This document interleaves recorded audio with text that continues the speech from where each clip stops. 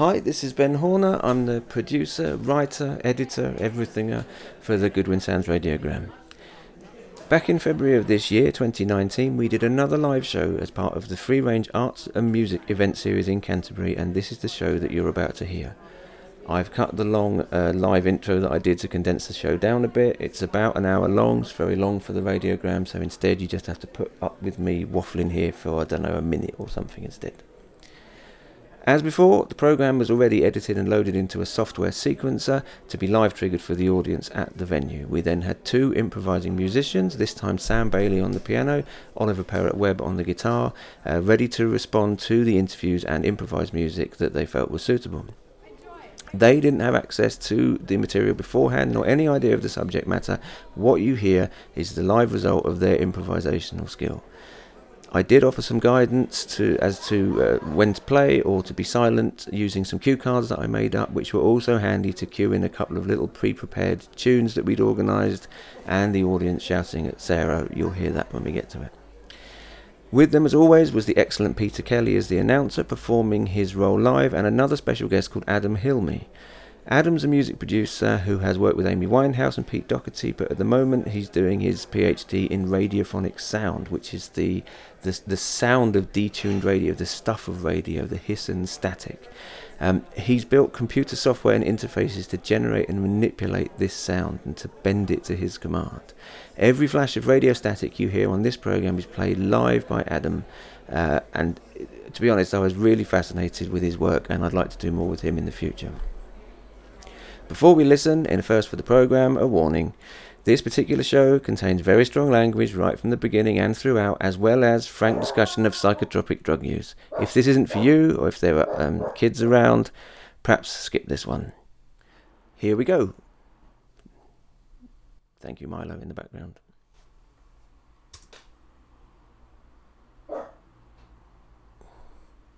Thank you for coming, everybody. Should we do a show? Sounds like a good idea, doesn't it?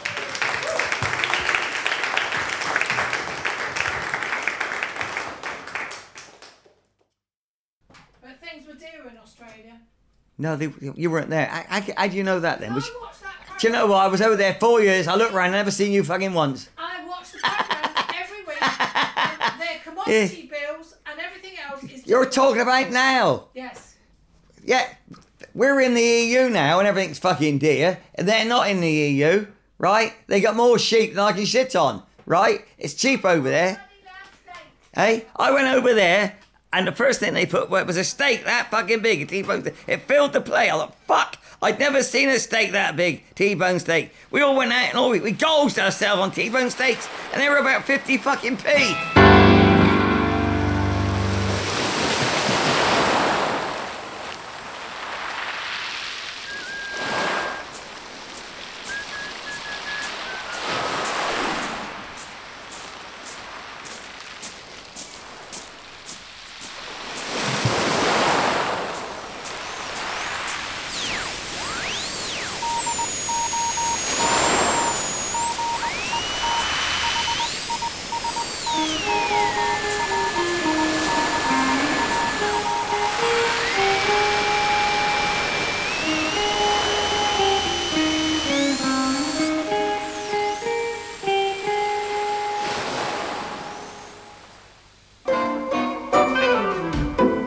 Come over to the sunny side now. Australia, a great place for families.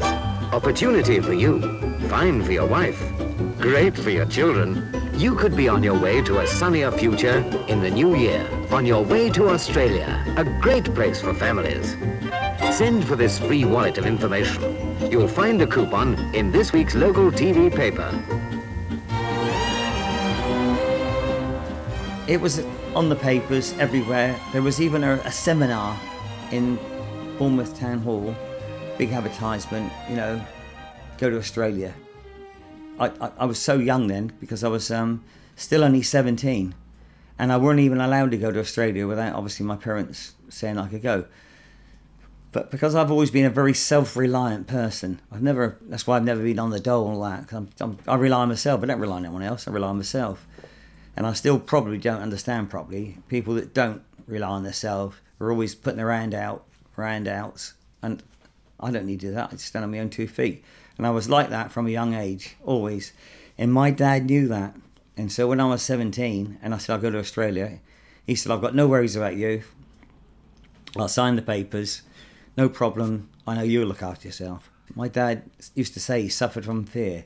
Making a decision that changed your life was probably more, it's always still difficult now, but it's probably even more difficult then. If you had nothing and you made a wrong move, you had minus nothing. So he didn't want to do the thing. But me, I had nothing. I thought I got nothing to lose. I got nothing anyway, so I just will go.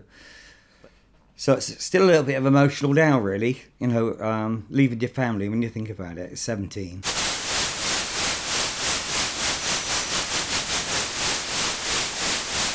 Welcome again to the Goodwin Sands Radiogram, our battered and rusty old tub of tranquil reflection amid the rough seas of the English Channel.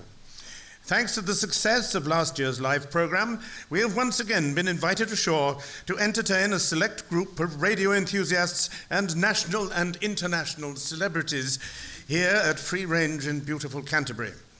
Just to prove it, our august band of distinguished followers will now greet you with a cheery hello. Hello! And it's all aboard and chucks away. In this episode, we will be discussing all things travelling, voyages and adventures, physical, spiritual, and even metaphor-diagramical in nature.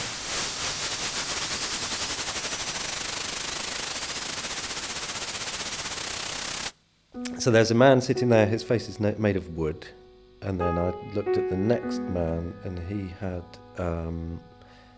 just multicoloured lasers coming out of his face as though he had fibre optic Christmas tree or something in his skin.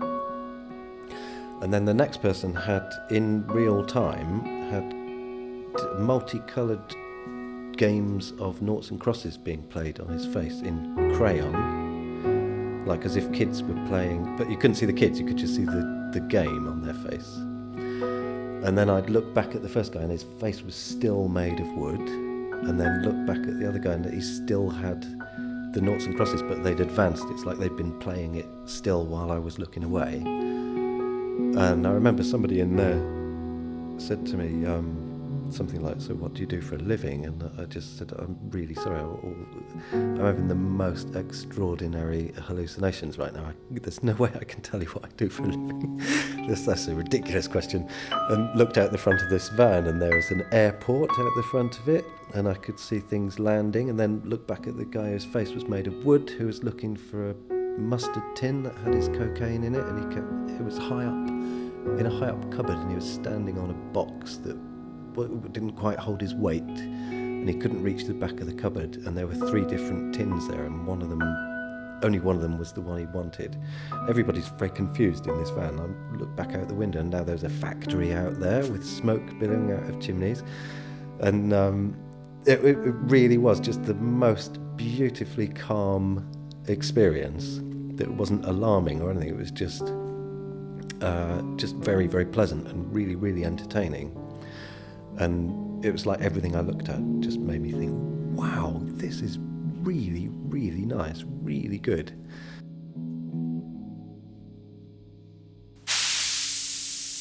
I'll be called Sam. Yes, my name's Sam. What do I like? Well, my favourite at the moment is magic mushrooms. They just give me the most exciting experience that I think I've ever had. They can be really, really profound and feel quite spiritual. Magic mushrooms make things very symbolic, and they seem to encourage like really crazy coincidences to occur, and very unlikely sort of happy moments just happen to happen.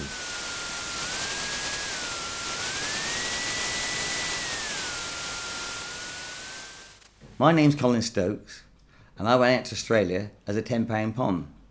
The government would employ the private company to recruit youngsters to go to Australia, and mostly boys, so they're the big brother. brother boys. So it's like getting young men to go to Australia from this country or whatever. So then the Big Brother movement, they would pay the £10, which they could afford to because the government employed them. So basically it was free from the government. So it didn't cost £10 at all, it cost nothing. My parents put me on the plane with my cello. I took my cello with me, went on the plane, went out to Australia.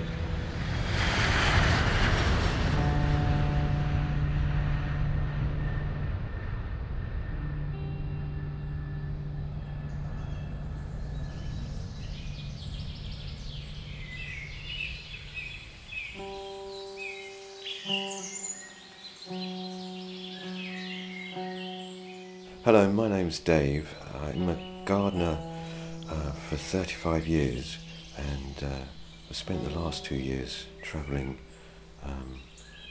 looking for something else. Well, I'm a traditional gardener. That's what I call myself. In the modern world, that sort of line of work is diminishing a little bit because obviously modern methods and contractors and the expense of having the luxury of a garden is getting rarer and rarer. But that's how I describe myself, a husbandman, if you like, a nurturer of plants. Obviously, you're in the flow of the seasons, so the seasons offer different tasks at different times of the year, and within those times, there's always different jobs required. You know, whether it's machinery, whether it's pruning, weeding, digging, growing something, nurturing something, feeding something. Endless, all really. I have been a gardener for 35 years, I think, 25 just outside Eastry, and I raised my family there. We lived organically, so we grew everything we could. We pickled, we had chickens, we had pigs at one point, we smoked bacon, any avenue that enabled us to live free from the world around us. Well, the value of that is to give one, when one has to stand on one's own in life, the choices to choose. The choices to choose are very important because if, for example, there is a reliance on many things around one, then one doesn't have to choose or direct oneself to create anything from a situation. It's supplied, it arrives. That's how I describe the choices to choose. If it's a snowball effect, when one is independent and chooses one's direction, it snowballs, and the effect is applied in just about every walk of life, really.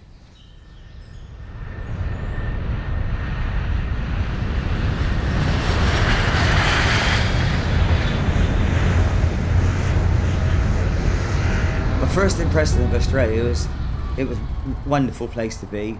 It was sunshine, it was clean. You know, when you first go there, the first couple of weeks finding my way around, I'd go on the Manly ferry that would take you from one side of Sydney Harbour to the other and go to Manly and all that. And you'd have a good look round and just fine. You know, I went to an island called Shark Island, I think it's still, you know. Seafood in Australia is brilliant, you know. I mean, their prawns as big as my freaking hand. You know, their prawns, you know.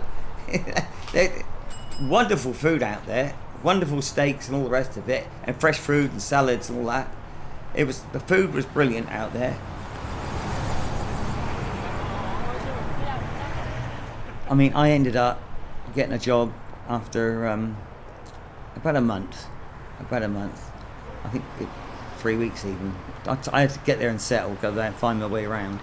I got a job, and I ended up doing the floor show lights for the Bee Gees. That's how it was. It was the Oceanic Hotel in Coogee. Coogee is near Randwick, it's part of Randwick, and Randwick is where the racecourse is in Sydney. So you've got Sydney Racecourse, Randwick, down the beach area is called Coogee. I'm in Coogee. I was only there about 3 weeks, got a job, and trainee hotel manager. The cello thing didn't work out in Australia because in 1966 or thereabouts, 66, it was 66. Of course, the Beatles were in full. Everyone had a guitar or a set of freaking drums. You know what I mean?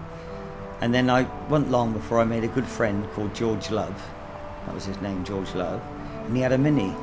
And he used to come and pick me up, and then we'd go out together and, we'd pick up a few girls or something, just to talk to. It was not like nothing seed or anything, just pick up girls, take girls out, stuff like that, like girlfriends, We used to do that type of thing. So I had a good mate out there, but then, because I was out there, my parents wanted to come out, and it actually altered everything.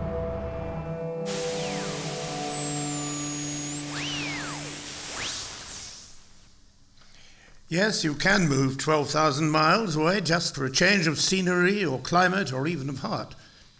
But that may not be for everyone, and some people's idea of adventure are definitely more than a little off the beaten track. And indeed, what manner of experience lies in wait for those looking for new horizons and sensations without leaving their living rooms? It may be that what you are looking for is right in front of you all the time, and you only need a little push to propel you through the doors of perception.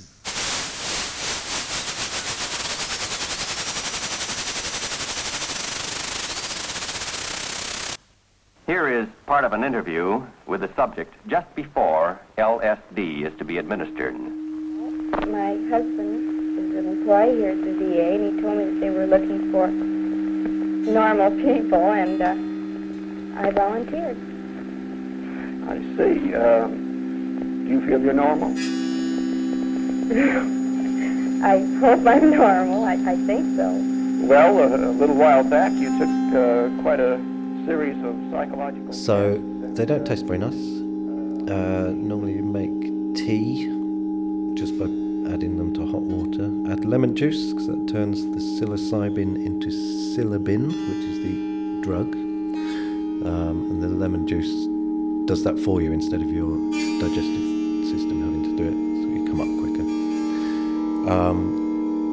When you start feeling the effects, you just become quite giggly, and you kind of think, oh, I think they're working, and then you think, oh, I think they're working, and your brain starts thinking things almost behind your head, and while you're kind of looking around, feels like normal, and then you think, but then if you try and do something, for example, I might go and play a piano or draw a map of a place I've been, then suddenly you realise that all your ordinary understanding and ability of stuff is suddenly just very different. I wouldn't say it's better or worse, but like drawing a picture, it will come out in a way that you really, really didn't expect, that you don't quite recognise it as your own handiwork. I took some a couple of months ago and went and played the piano as I was coming up, and I was watching my fingers and thinking, this is really interesting because it sounds very much like I'm very good at the piano, but I know I'm not.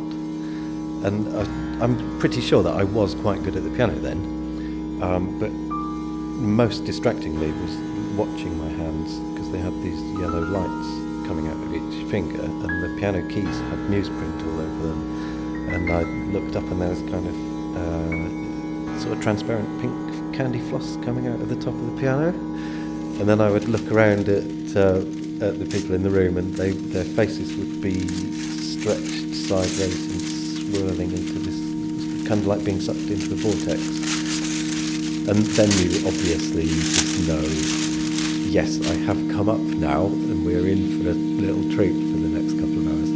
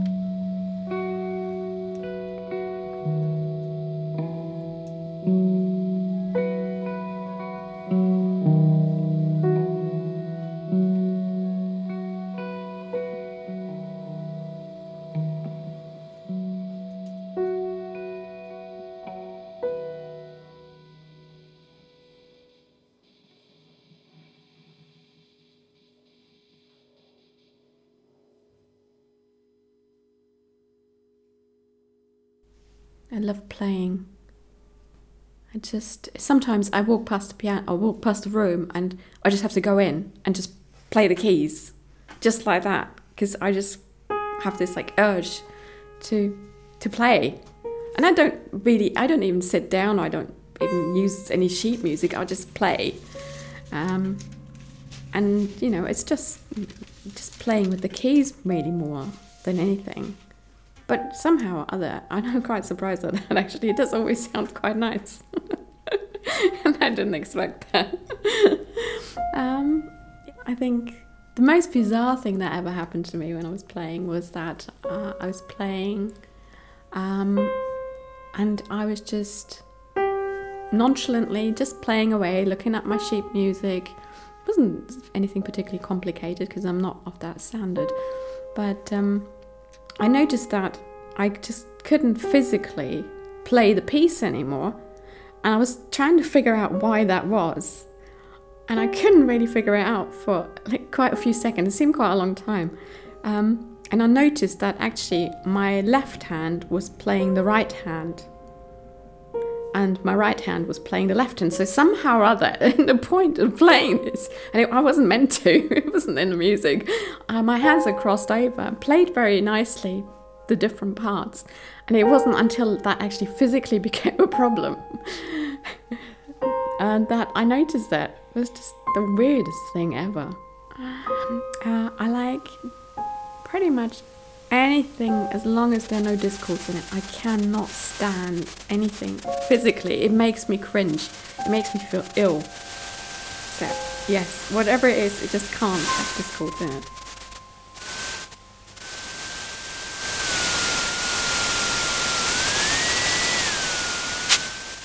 As I said, I sponsored my parents to go out, and it was good in one way but bad in another. So I'm thinking I'm sponsoring my mum and dad. Then my brother, with his wife, who's not his wife yet, is thinking, all right, we're missing out here. And said, well, I want to go. She said, well, I'm not going with you unless you marry me. See? So in the end, she blackmailed him and they got married. All right? Which worked out well because they were married about 50 years, so it doesn't matter, you know, it worked out right. I didn't know any of this. This might have been going on without me knowing because I was in Australia. It was about 3 weeks before they were due to come out and I sponsored them to come out and I'd got everything sorted out. Next thing you know, 3 weeks before, my brother's coming with a wife. But by which time I'd only got a 1-bedroom flat for them. But so I got them the flat thinking they're coming to the flat and I'll see them on the weekends, this, that and the other, and I got him a job and all that. Well, my brother turned up. I couldn't alter the flat. He signed up and everything, paid deposit and everything. So there was a put you up in there, you know, like a sofa bed. So they end up 4 of them in this freaking flat, which didn't really work out that well with 1 bathroom and 2 couples in there. And that sort of ruined it a bit, you know. He was worse than ever homesick. He was worse than ever homesickness, you know. And although that it was lovely out there and you know, the wages were good and the place was lovely and, you know, palm trees, sunshine. And I remember one thing he said to me, you can't live on sunshine and palm trees. That's, you know, when he was depressed, because he missed home, you know.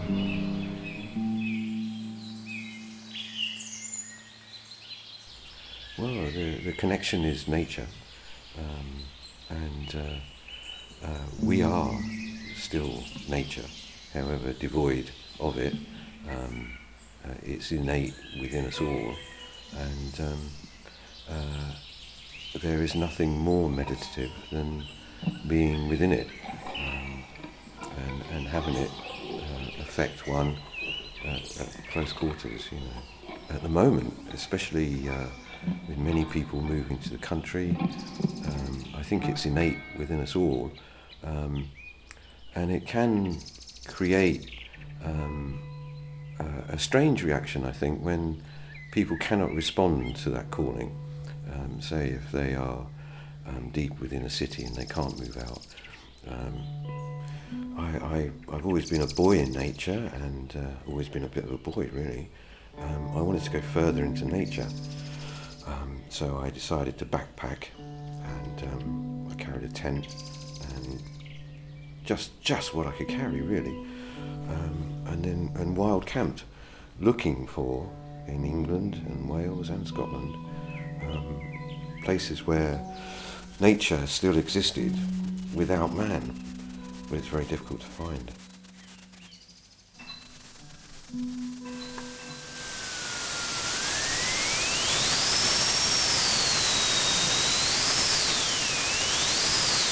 Existing as man does in nature, with all its giant forces and apparent caprices, it's not surprising that, like our forefathers for millennia, many people believe we are mere creatures of a higher power, or even an array of higher powers, mighty cosmic puppeteers to whom we all belong and who shape our futures.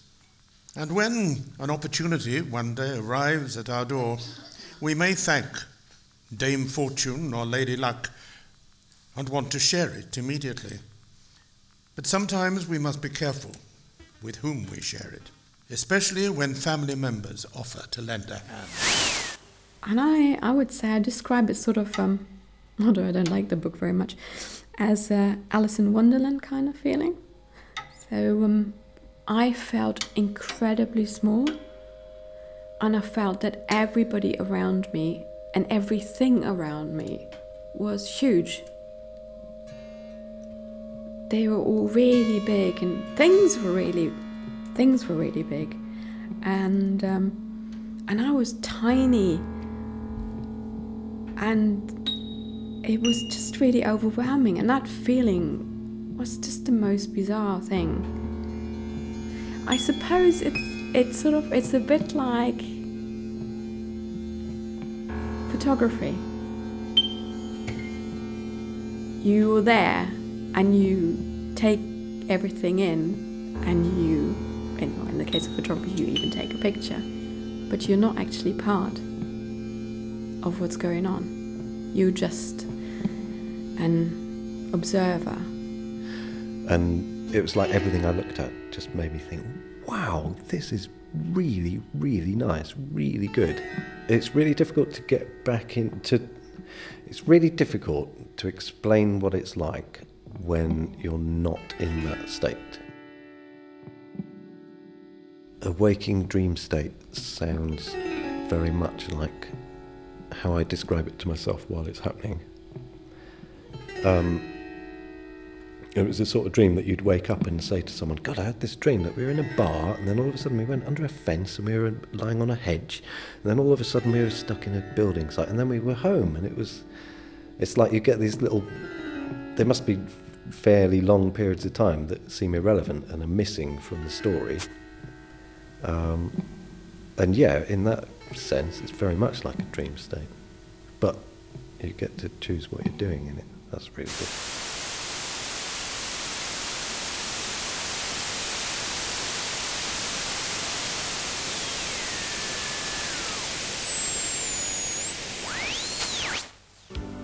For me, I just think that it's not about the instrument, it's about how it's played and what's playing it. So really everything's the fault of composers. Absolutely everything. Composers are to blame for just about everything. That and Thatcher.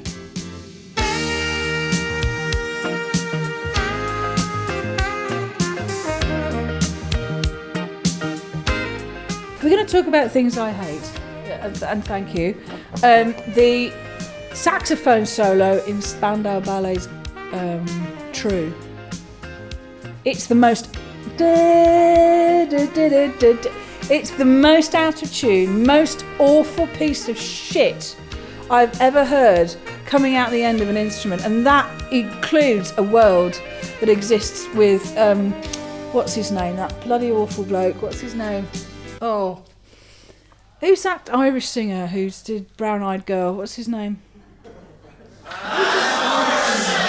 Van Morrison. Van Morrison likes to play alto saxophone on all of his pieces, and no one's got the balls to say, Van, you sound like shit, mate. His alto saxophone playing, along with David Bowie's, was absolutely bloody awful. And yet, if you listen to it, it's just unbearable. And yet, even they aren't out-badded, out-shitted by the saxophone solo in True. It's just... I'm Sarah Brand. I'm a trombone player. I'm doing a PhD. I'm a lecturer in music and improvisation. I started the trombone when I was 7. So I've been playing it for 41 years. And I started at junior school because everyone was asked to do a music test. They played a gramophone record and we had to identify certain sounds and pitches and stuff like that, and I got 100%. And so if you did well on these tests, you got to choose an instrument. So I was taken around all the instruments, which in the biography of my film will be a hilarious montage of me being shoved a cello and going, no! And, you know, a piano, which I did learn a bit, but... So I was shown around, and I actually liked the trumpet. And then this spoilt little cow called Fiona Goulder, if you're listening, Fiona, said, I want to play the trumpet. So they gave it to her, because she really screamed and screamed. And I was given the trombone. Okay. And she gave up about 2 months later. And I almost gave up when I took a school trombone home for Easter holiday. And my granddad, bless him, decided that there was a bend in the tubing, and where the trombone lies across the shoulder, there's a slight bend in the pipe work, if you like, to accommodate a smooth resting place for the trombone on the shoulder. My granddad didn't know this and got a hammer and tried to hammer it straight. So, oh God, it was hilarious.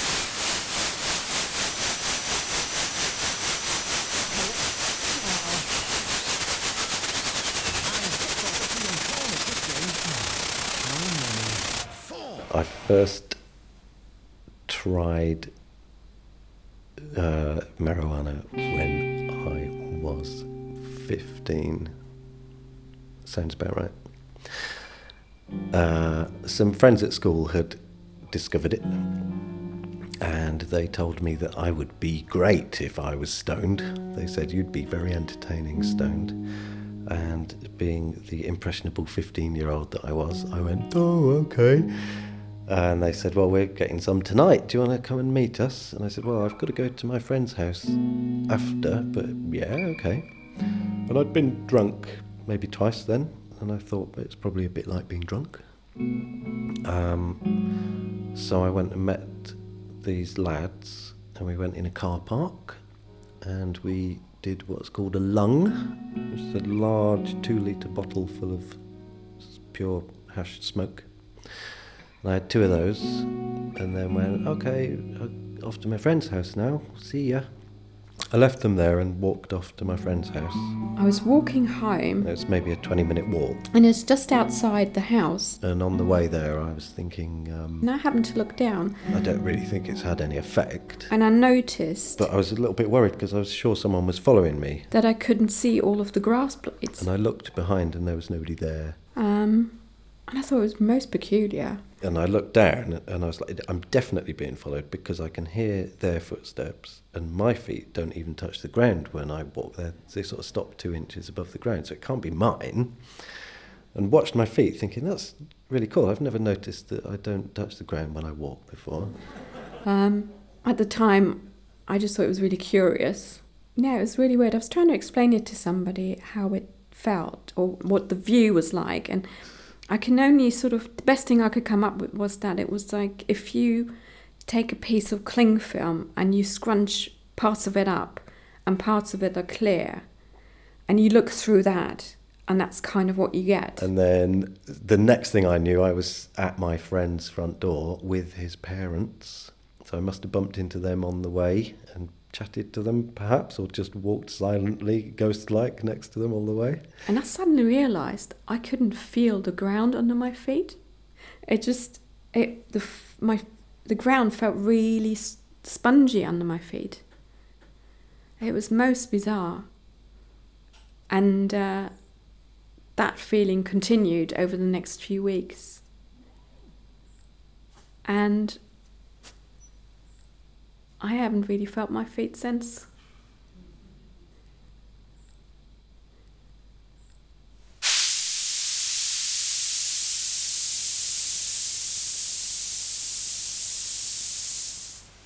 So the travelling was a sort of a learning curve to see the world around me from a different viewpoint, and the viewpoint was not from society. You know, I left society. I left money. I had no benefits. I ran out of money quite quickly and panicked. Wanted to steal, but I didn't, which was good. And so I started to make walking sticks and staves, and started making just the odd few pounds to get by on. And that was the best money I've earned in all my life, I think, you know. I learnt that we are close to nature. This is what I seeked in order to find that you know, this connection was there. I seemed to have been letting go of things that was stopping that, which was obviously being in a house, paying the bills and requirements. So I learned the truth of my independence, really, and you have to step away from money to do that. Money is it's a covering aspect to our thoughts, if that makes any sense.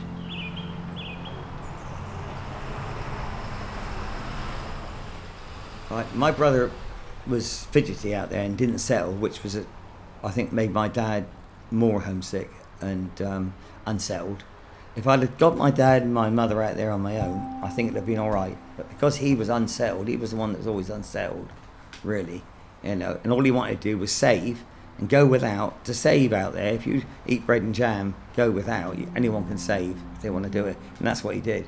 And he came home with a boatload of money that he'd worked. He would work. There was a worker in our family. We all worked. He would work 16 hours days, and he worked glazing, and he'd do a night shift job, cleaning buses or something, and go back glazing the next day. He would work 8 hours, have a rest, work 8 hours, have a rest. He worked and worked and worked, but when he left Australia, he come back and bought a house. Well, if he'd have stayed in this country at that time, people didn't buy their own houses like they do now. In the 60s, it was a new phenomena type thing where you bought more and more people bought their own houses. It was you know, coming on, but you had to have the money, you know. So he saved a lot of money while he was in Australia. In 2 years, he saved his fare to come back and had a deposit for a house and away. But for that, though, he had a miserable time at times because he was working 16-hour days and all the rest of it, and living on not good food, you know, like cheap food, beans on toast type thing, you know. I think they ate all right, but you know, but they give themselves a miserable time, I think. He just moaned every day towards the end, you know, oh, I want to go home, I want to go home. I said, if you want to go home, go home. And once he had the money, then he just bought tickets to go home. After 2 years, yeah, you know.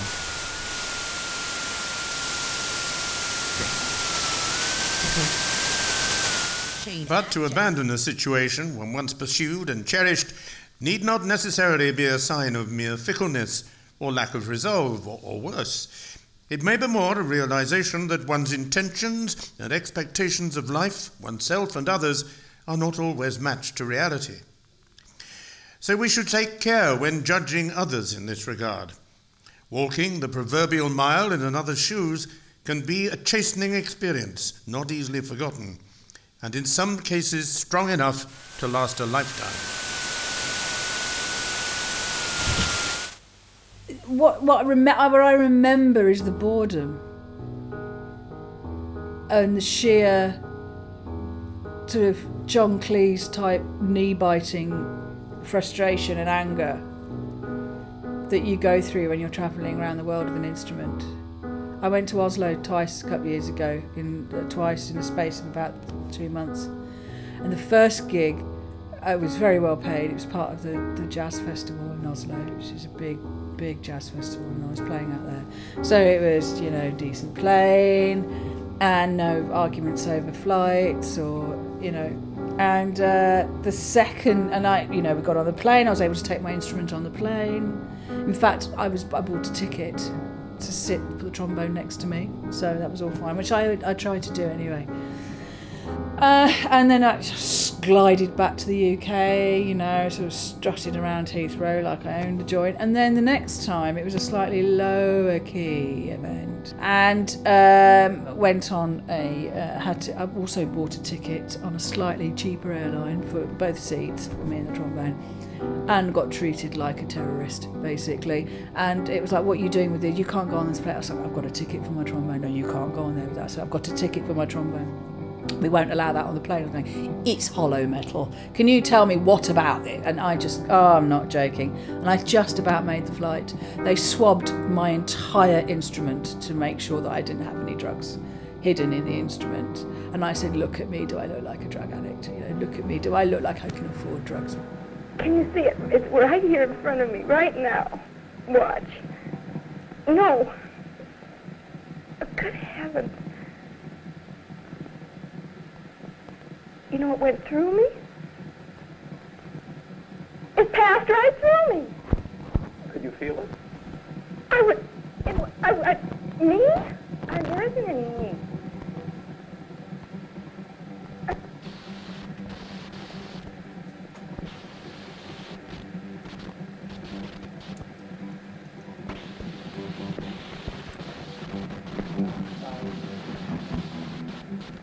Is all this pleasant or unpleasant?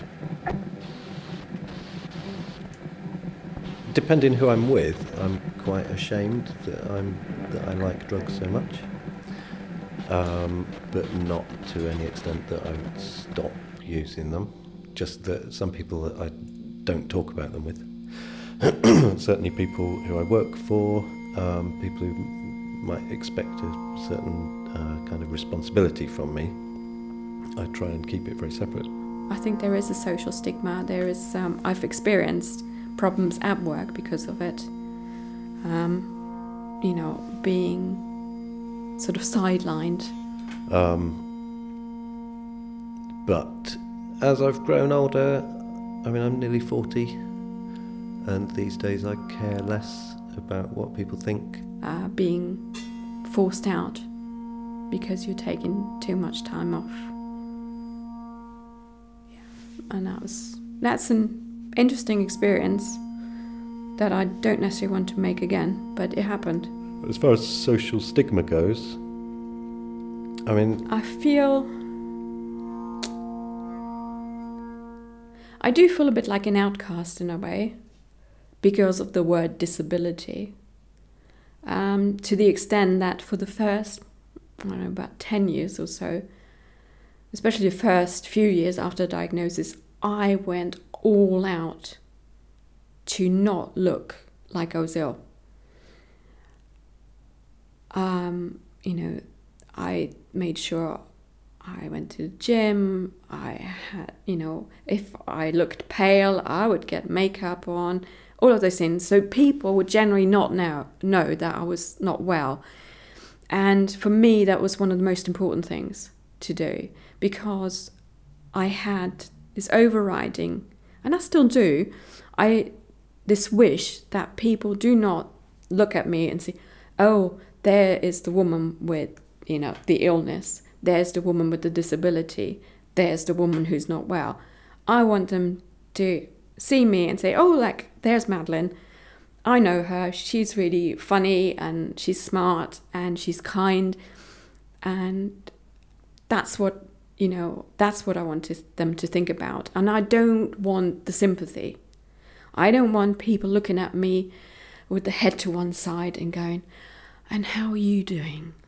Or worse still, they ask somebody else how I'm doing. It's getting increasingly harder over the years. Because, you know, it's the illness has taken more and more of its toll. I had an extreme problem with applying for things like benefits and a blue badge. And it wasn't until my GP at the time said, you ought not to feel like that, because, you know, you need that, and you're not, you're not using your illness to get anything out of anything for free or having an easy ride. He said, you're having this because you need it. So yeah, but yeah, it was a great social stigma, and I had my blue badge in my car for about 3 months before I actually used it.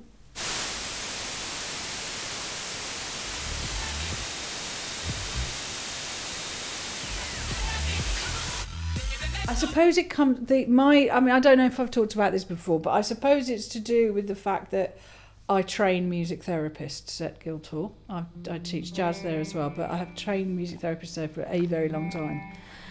And at one point, I mean, I haven't always had this belief. I think it's developed over the last 16, 17 years. Yes, I qualified as a music therapist 19 years ago.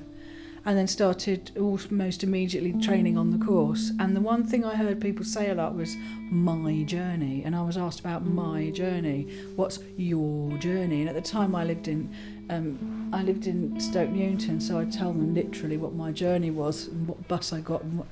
And people would say, no, your journey. I'm going, no, that's my journey. I leave my flat, and it's like, yes, but what's your, and I'd say, what kind of journey do you mean? And they say, well, what's happened to you? I'm like, thank you. The emotional process I've gone through and experienced as a result of training, you mean? Yes. Well, why don't you say that? And people would sort of look at me as if I wasn't very well. It's the couch confessional. It's all about rationalising and making sense of your world, because we have in the West, we have the luxury to do so. I would imagine if you find yourself in a camp in somewhere on the Afghanistan border, of some poor refugees who've got absolutely nothing left of their previous lives, and say, what's your emotional journey?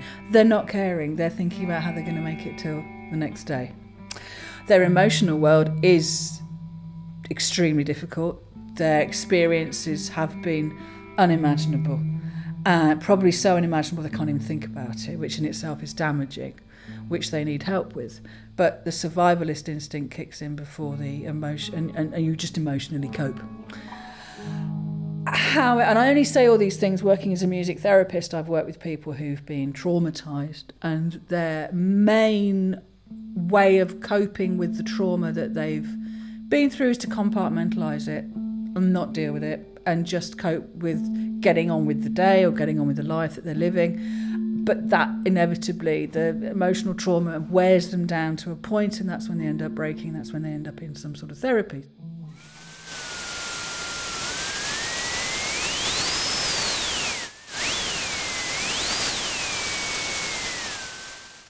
I suppose it's very difficult to compare one's own reality to somebody else's, because everybody has their own reality, and people don't generally talk about what their reality is. So there may very well be people out there who have got exactly the same feelings. It's just most people wouldn't talk about it because it seems a bit weird. And, there are only very few people you would actually tell that to.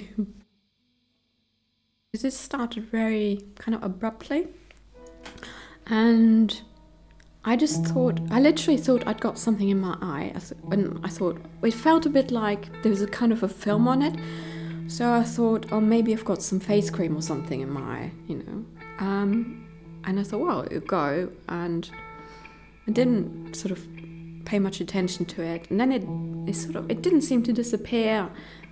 And then I just booked myself an appointment with the doctor and got seen, and fairly quickly for a change.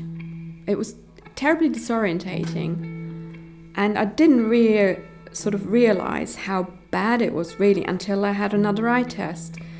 And I was shown a small bottle of something or other, and I looked at it with my bad eye, and she said, what colour is it? And I said, the bottom is kind of grey and the top is kind of dark grey. And she said, now look at it with the other eye. And it turned out that the bottom half of that bottle was actually white and the top half was red. I certainly am somebody else to who I was before the diagnosis. Yeah, I would say that. Because, well, you cannot, I guess, something like that has to change you. But then, so a lot of other things that happen to people, it's just as long as it's significant enough, I suppose. And most of the time that you will remember something changed you, I think, is if something, to generalize it, something bad has happened. If something good has happened, most people, I think, don't really take note of how it's changed them. But I think if something bad's happened, then people will take more notice. And I include myself in that.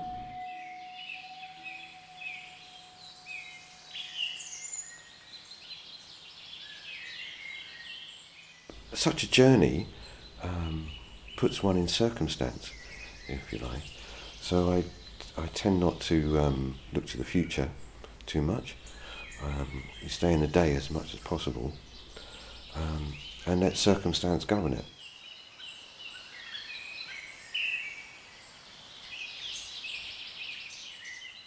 I'm certainly a lot happier, and I feel I've grown away from needs. That was part of the journey. Leaving stuff, as I call it. We don't need stuff. There's practical things are good, but they need to be used to be practical. If they're practical and they stay in a corner, they become stuff. So it was nice to let go of even things that were close to me, that obviously I couldn't carry, so they became stuff and they were unnecessary. And once they were gone, I found that I could let go of such things quite easily. The future can be full of regrets, so I tend to, or full of worries rather. The past can be full of regrets, so one stays in the now as much as possible, and that's where nature sits.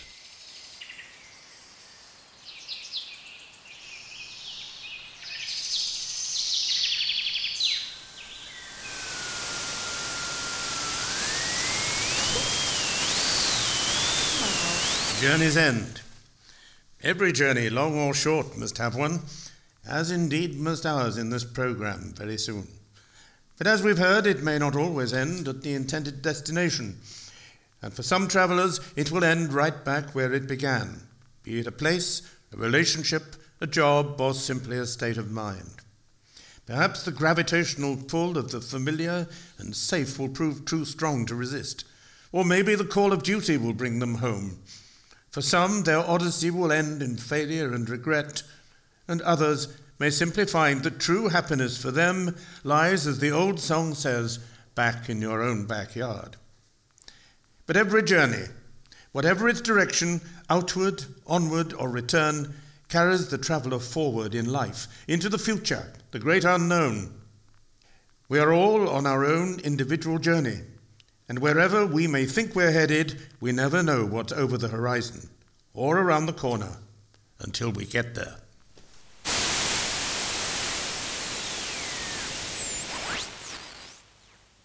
You had to stay there for 2 years or pay your fare that it cost you to go out. Well, I was there the best part of 4 years, a couple of months short, but about 4 years.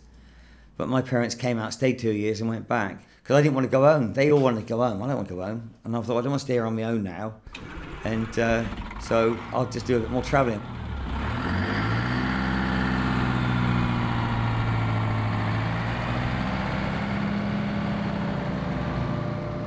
So I got on this bus eventually to go across the Nullarbor Plain. You get on the Greyhound. It's called a Greyhound bus. And there was a place I remember we stopped. I think it was called Sejunia. And all that was a tin shack. I think there's a bit more there now, but not much more, but there's a bit more there now. And that was all it was. It was just go there to fill up the coach and probably buy a spring roll or something, and you're off. And you're in the coach for 2 days. You know, you're in the coach for the best part, you know. You're not there in the morning, it's like the next morning. You know, it was a long old trip, I remember. and I noticed there's a lot of blokes in there, more than usual. And there was at least 10, probably 11, a little bit more, and their stories were very similar. They'd left their wives and were going over to Perth, right? Because we had no computers in those days and they couldn't be traced. They could get married again. There's no follow through. So if they buggered up in Sydney or Melbourne or Adelaide, they only had to get on a coach and go to Perth, and no one's heard of them. And when I arrived in Perth, I had nowhere to go or nothing to do. I just arrived in Perth. I didn't book nothing. But in those days, there was so much. They dropped you off in Perth. I walked up. That was a hotel, very strict. I walk in, got a room. Yeah. Who are you? Oh, I'm Colin Stokes from Sydney. I was a cocktail barman and hotel manager in Sydney. Oh, then they made me an offer straight away. If you come here, you can stay. I can stay because I'm looking for somewhere to stay. You can stay for nothing if you come and work for us for 3 days. Then I get a job in the Swan Brew. It just was so much easier then than it is now because they needed people. But I also then, from Perth, I was getting these really homesick letters.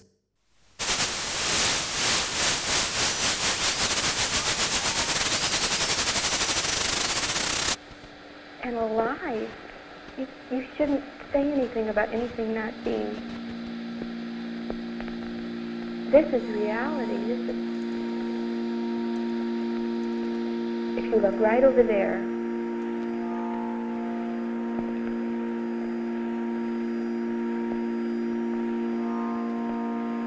are you looking? Can you? Yes, what should I see? That first experience when everything turned into Lego was really good, and it was like the getting stoned introduced me to this version of reality that exists all the time that you can access by getting fucked up.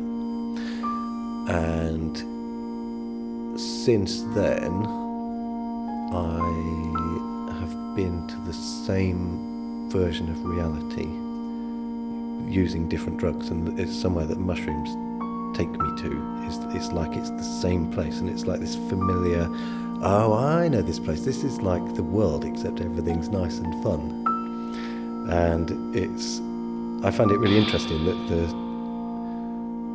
that it's almost like it's a real place that is accessible by taking this mind-altering stuff. That what we call reality, like normal reality, is just one of the many versions of reality. It's one of the many versions of what you can experience and call reality. I mean, if you're schizophrenic, then what you experience is just as real to you as, a very sane, calm banker in a tower block in London whose reality could just be on paper very ordinary, but it's arguably just as ordinary as anyone else's reality. So, like a tribesperson in the jungle, that they're experiencing reality, and they would definitely tell you that that's what they're experiencing because it's reality to them, but it wouldn't make any sense to your version of reality, which may not make any sense to my version of reality. But that kind of makes you question what is reality anyway. And that's a really difficult question to answer, isn't it? And much more difficult if you've taken loads of hallucinogenics in the past, because you'll never be quite sure again.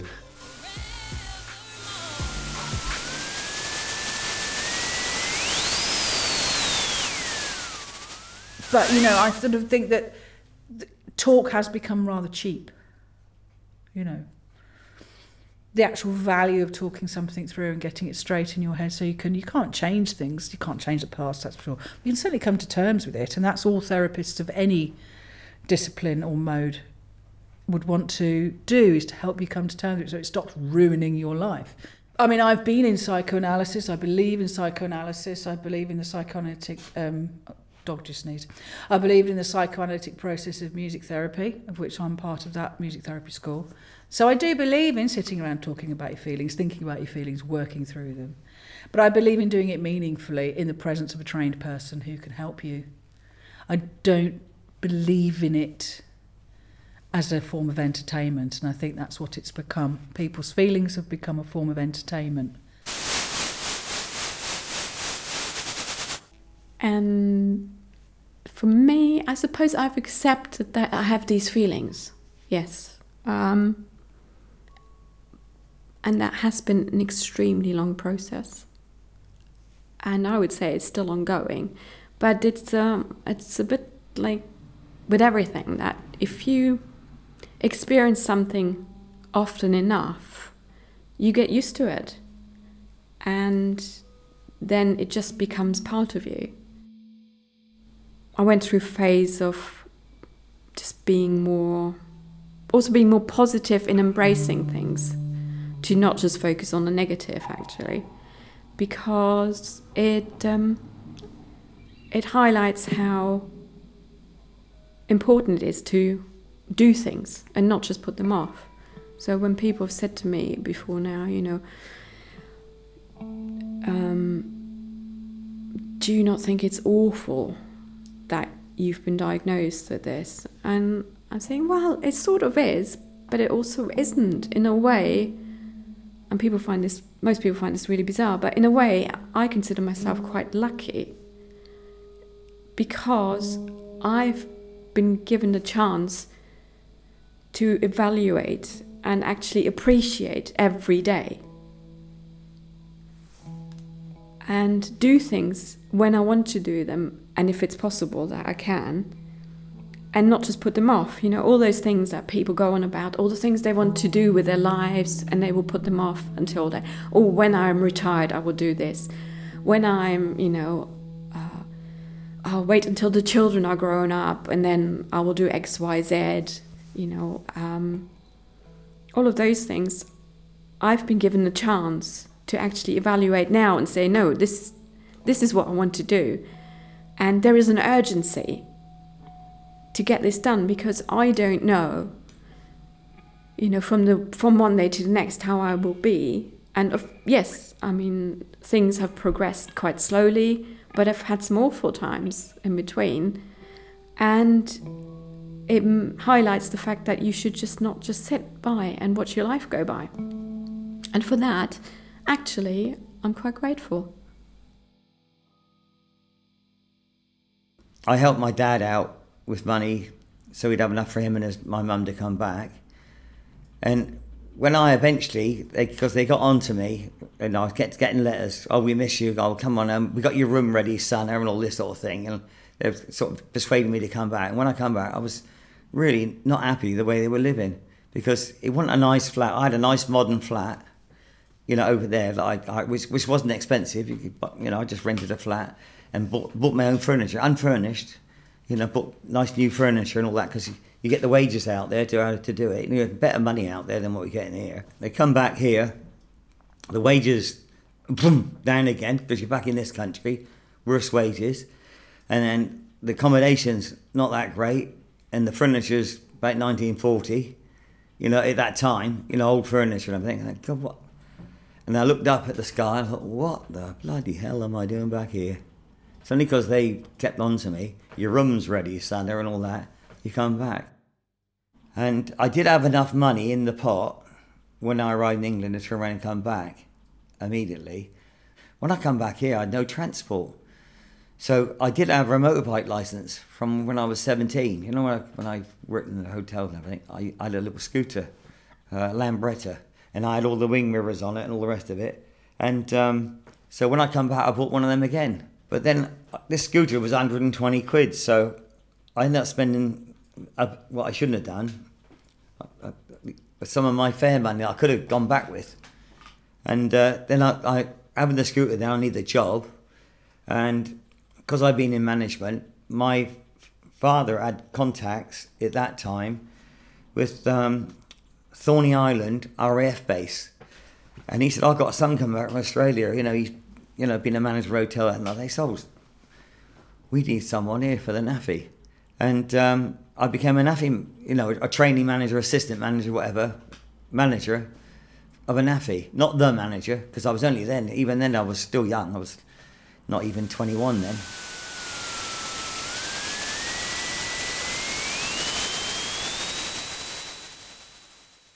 flies a plane on their own? Who gets a train on their own? I know a lot of us drive cars on our own now. I mean, I do. I won't get on a bus if you paid me, frankly. But you actually would have to pay me to come. I'm going to see that. I'm just not sitting that close to people. I'm just not. But most journeys are taken with other people. So this whole idea of it being my personal journey is balls. Because you don't. Your journey, your emotional process is interlinked with someone else's.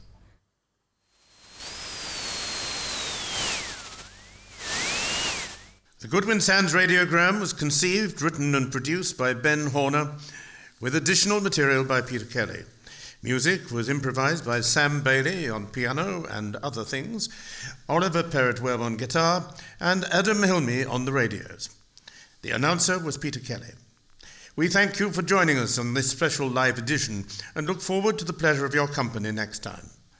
We will leave you with a few final thoughts from one of our more voluble contributors.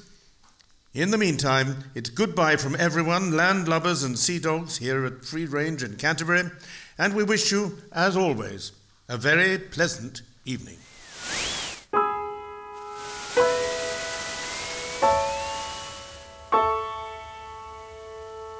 I met my wife on Thorney Island, and I said, I'm going back to Australia.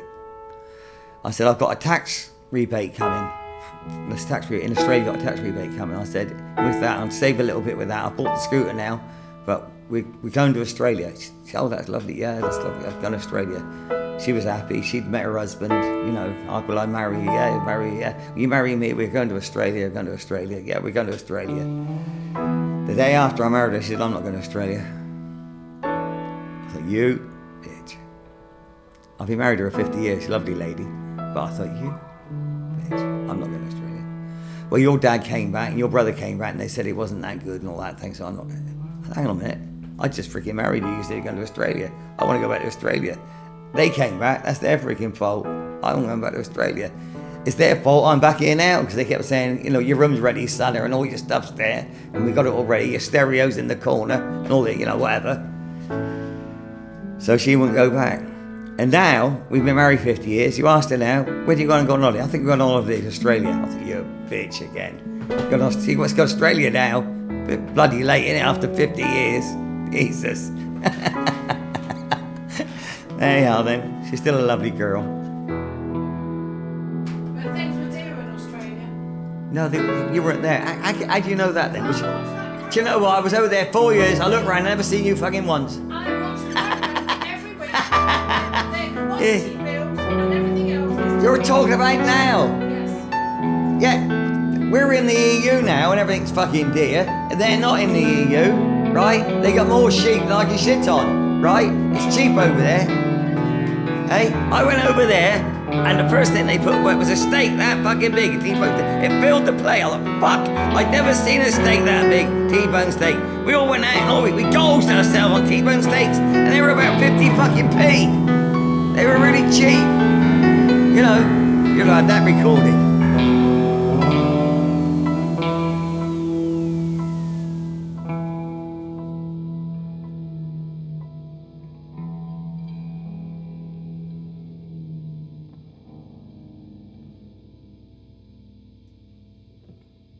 Thank you.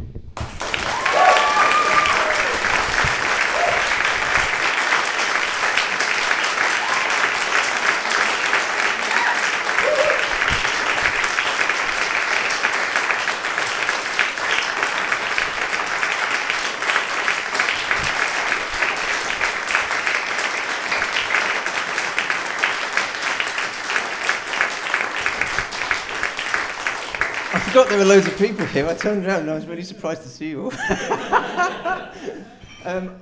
Thank you so much for coming and listening. I hope it wasn't too sweary. It was quite sweary, wasn't it? Can I thank everybody again? Can we have another round of applause, please, for Sam Bailey?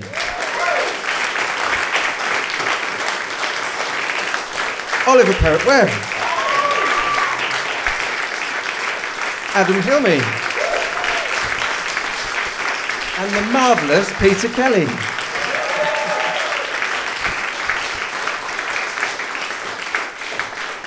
I haven't written anything to say this end of the programme, so thank you very much for coming. Maybe we'll do it again next year, shall we? I don't know. That'd be a good idea. Oh, okay, all right, thanks. That being the case, I need some more victims to interview. Seek you out. Okay, thank you very much again. I really hope you enjoyed it. Good night, everyone. Please, join me in giving a big round of applause to Ben Horner here.